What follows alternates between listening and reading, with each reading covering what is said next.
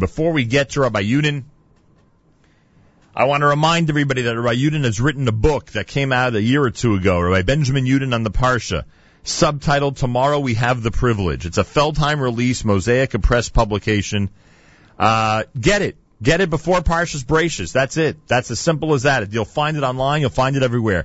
Rabbi Benjamin Yudin on the Parsha. We are highly recommending it. This time each and every Friday, every Erev Shabbos, with great pleasure, we present Rabbi Benjamin Yudin, spiritual leader of Congregation Shomrei Torah in Fair Lawn, New Jersey, to address the entire listening audience concerning the Torah portion of the week. Good morning, Rabbi Yudin. Good morning, Nachum. Good Erev Shabbos, everybody. Wow. We are Erev Shabbos Parshas Ha'azinu. Ha'azinu, according to the Chinuch, we've already had the 613th mitzvah back in Parshas Vayelech. According to the Ramban, however, Nachmanides, we have the last mitzvah in the early part of Ha'azinu, Kishem Hashem Ekra, Havu Godel Elokeinu, the mitzvah of reciting Birkas HaTorah, the blessings for the Torah, which the Jew recites every day. Shiras Ha'azinu, the song of Ha'azinu, is such a powerful testimony for the Jewish people. The Ramban writes at the end of his commentary on Ha'azinu that if this song, which contains past, present, and future, this world and next world, if it were to have been written by a soothsayer, by an astrologer, to use his words, Miksav Echad Min HaChozim B'Kochavim, had it been written by anybody, we would have to take it seriously, because after all, every single word of it has come true. All the more so that this comes from the very special prophet Moshe Rabbeinu. The song of Ha'azinu promises, very strong word, that there always will be a Jewish people. Literally, the destiny of God Himself is inextricably bound with that of the Jewish people, as found in Parshas Ha'azinu.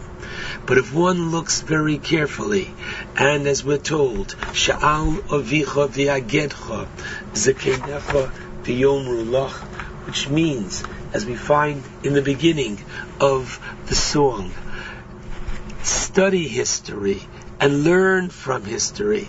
And we see such a pattern of history, namely, that when we unfortunately forgot where we come from, what our purpose is in this world, when we emulate the other nations of the world, when we worshipped their gods and their idols, then unfortunately we were punished, and punished severely.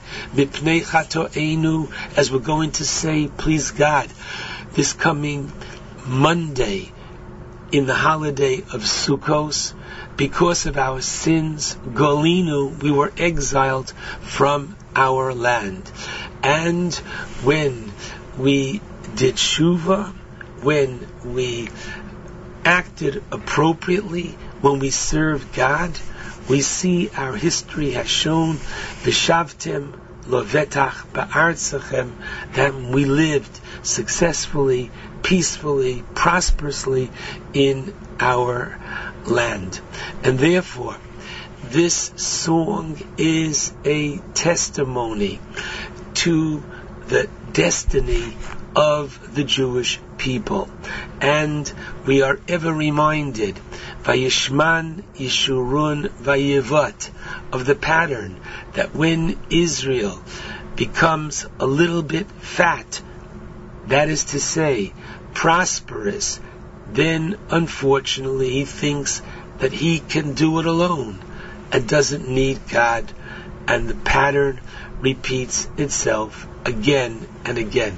And in reality, the sukkah that pleased God, we are going to enter this coming Sunday night and Monday and throughout the week of the holiday of Sukkot, is a literal implementation of the song of Ha'azinu.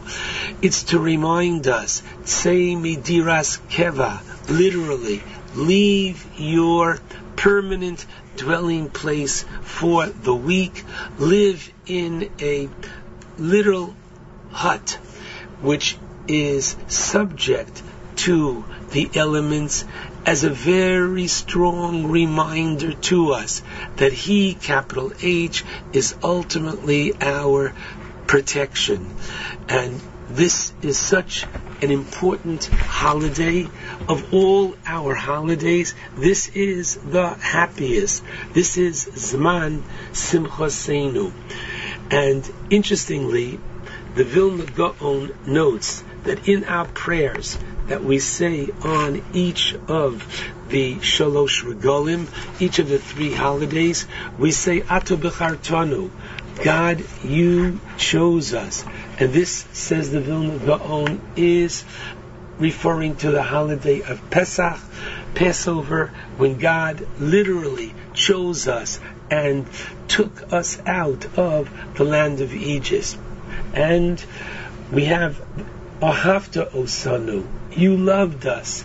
When did God show His love to us? By His giving us the Torah on Shavuos. And finally, the Rotzisa Banu, and you were satisfied, more than that, happy with us, literally forgave us. This, according to the Gra, the Vilna Gaon, is the holiday of Sukkos, because, as we know, and as we find in the Shulchan Aruch, in the opening chapter of the laws of Sukkah, the Mechaber, Rav Yosef Karo, the author of the Shulchan Aruch, deviates from the way he begins all the other laws, and he begins by telling us, Basukos Teshvu Shivas Yomim. This is chapter 625 in the Shulchan Aruch, citing the verse from the Torah reading we're going to read this coming Monday. You are to dwell in Sukkos for 7 days, as the Torah tells us, because we are to remember that God caused us to reside in Sukkos. And what does this refer to? Heim Ananei Kavod. This refers to literally the clouds of glory that enveloped the Jewish people in and during their stay and travels and living throughout the 40 years in the desert. And why does the tour, the Gra, so many ask, why do we celebrate and commemorate these clouds in the month of Tishrei, in the fall? After all, the clouds of glory came to the Jewish people when we first left Egypt. So it would be more appropriate to have the Pesach Seder in the Sukkah. And the answer that the Gra gives is such a powerful one, and that is as follows, that Yom Kippur was chosen as the day of atonement for the Jewish nation after we sinned the sin of the golden calf. This is the day, the 10th of Tishrei, that God forgave the Jewish people for that terrible sin. On the morrow, on the 11th of Tishrei, Moshe said, having shown that they needed something tangible, a calf, that they were to build a sanctuary, a mishkan to God. The 12th and 13th were the days that everybody brought, and they brought so much goods and services for this sanctuary that on the 14th Moshe had to call off the appeal and say, that's it, we have enough. On the 15th, when they actually began the construction of the Mishkan, the sanctuary, that is when the clouds of glory, which had left them after the sin of the golden calf, came back. God therefore showed that He was resuming that very special relationship with the Jewish people, Ratzisa, that God literally has that desire to dwell in our midst. And that's why the Torah tells us, Chag HaSukkos Shivas Yomim Lashem.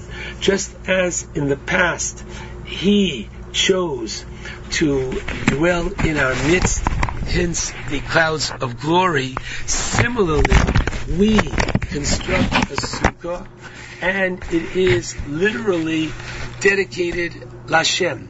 Now, this is a very interesting dialectic. On the one hand, we treat the sukkah Teishvu ke'ein toduru. This becomes our home. We eat, we sleep in the sukkah.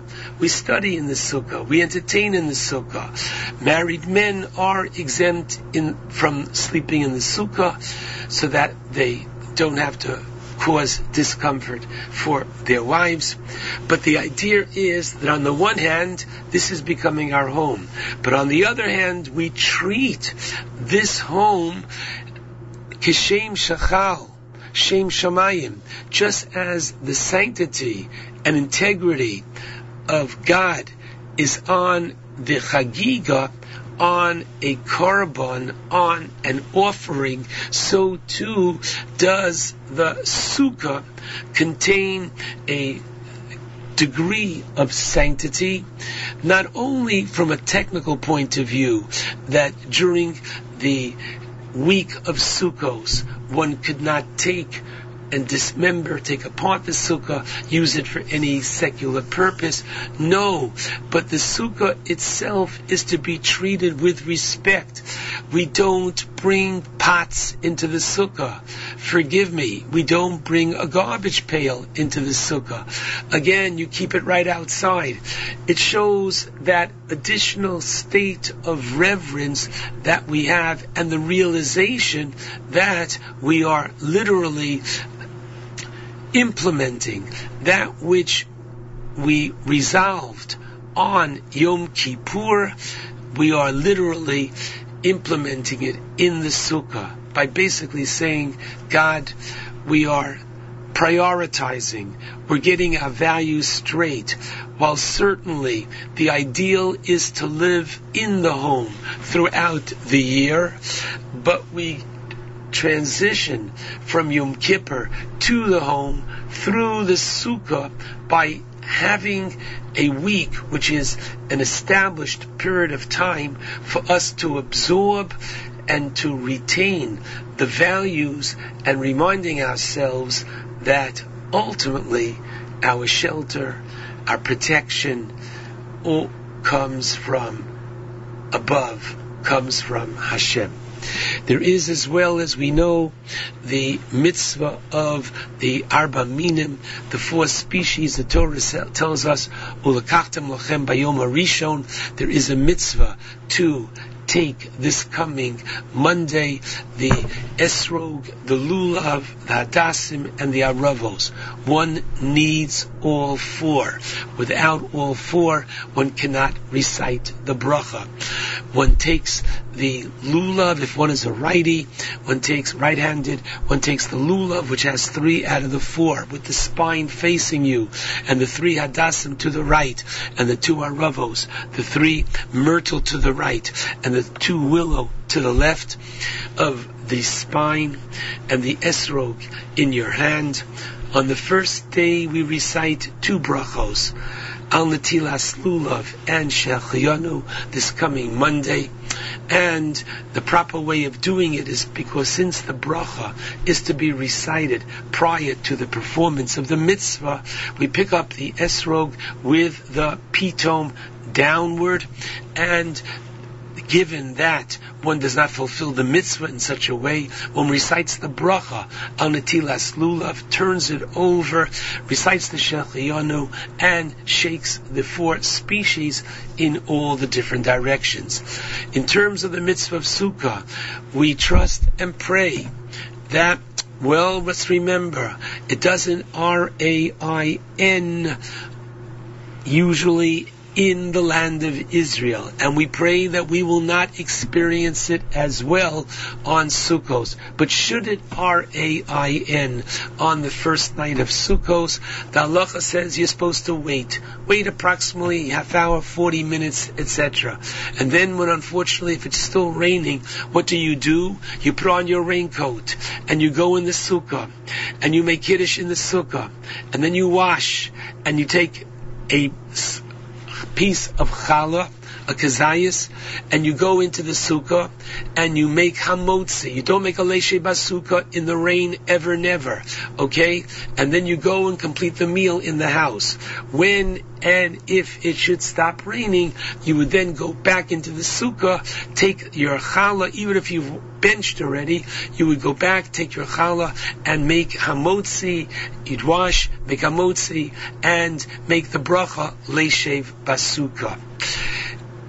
The first night of Sukkos is so important. Our rabbis learned it out from Gzeira Shava with matzah, that just as one must eat matzah on the first night of Pesach, so too one must eat in the Sukkah.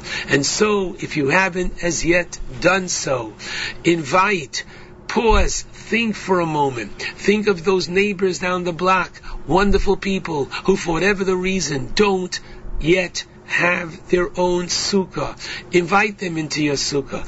Invite them if you can for Sunday night. Invite them in during the week of Sukkos for a kiddush. Invite them in for a meal, for giving them the opportunity to experience this very special Zman Simchaseinu. The holiday of Sukkos is called Chag HaOsif. It's the ingathering of the harvest. But the Sukkah, and especially where the Torah tells us, Kol Ezrach B'Yisrael Yeshvu Basukos. The Talmud says that ideally all Israel could sit in one sukkah. It's just the fact that we don't have one large enough, but the idea is that now that we were brought together in harmony, in joy, in friendship and love through Yom Kippur, the sukkah should be a further implementation thereof.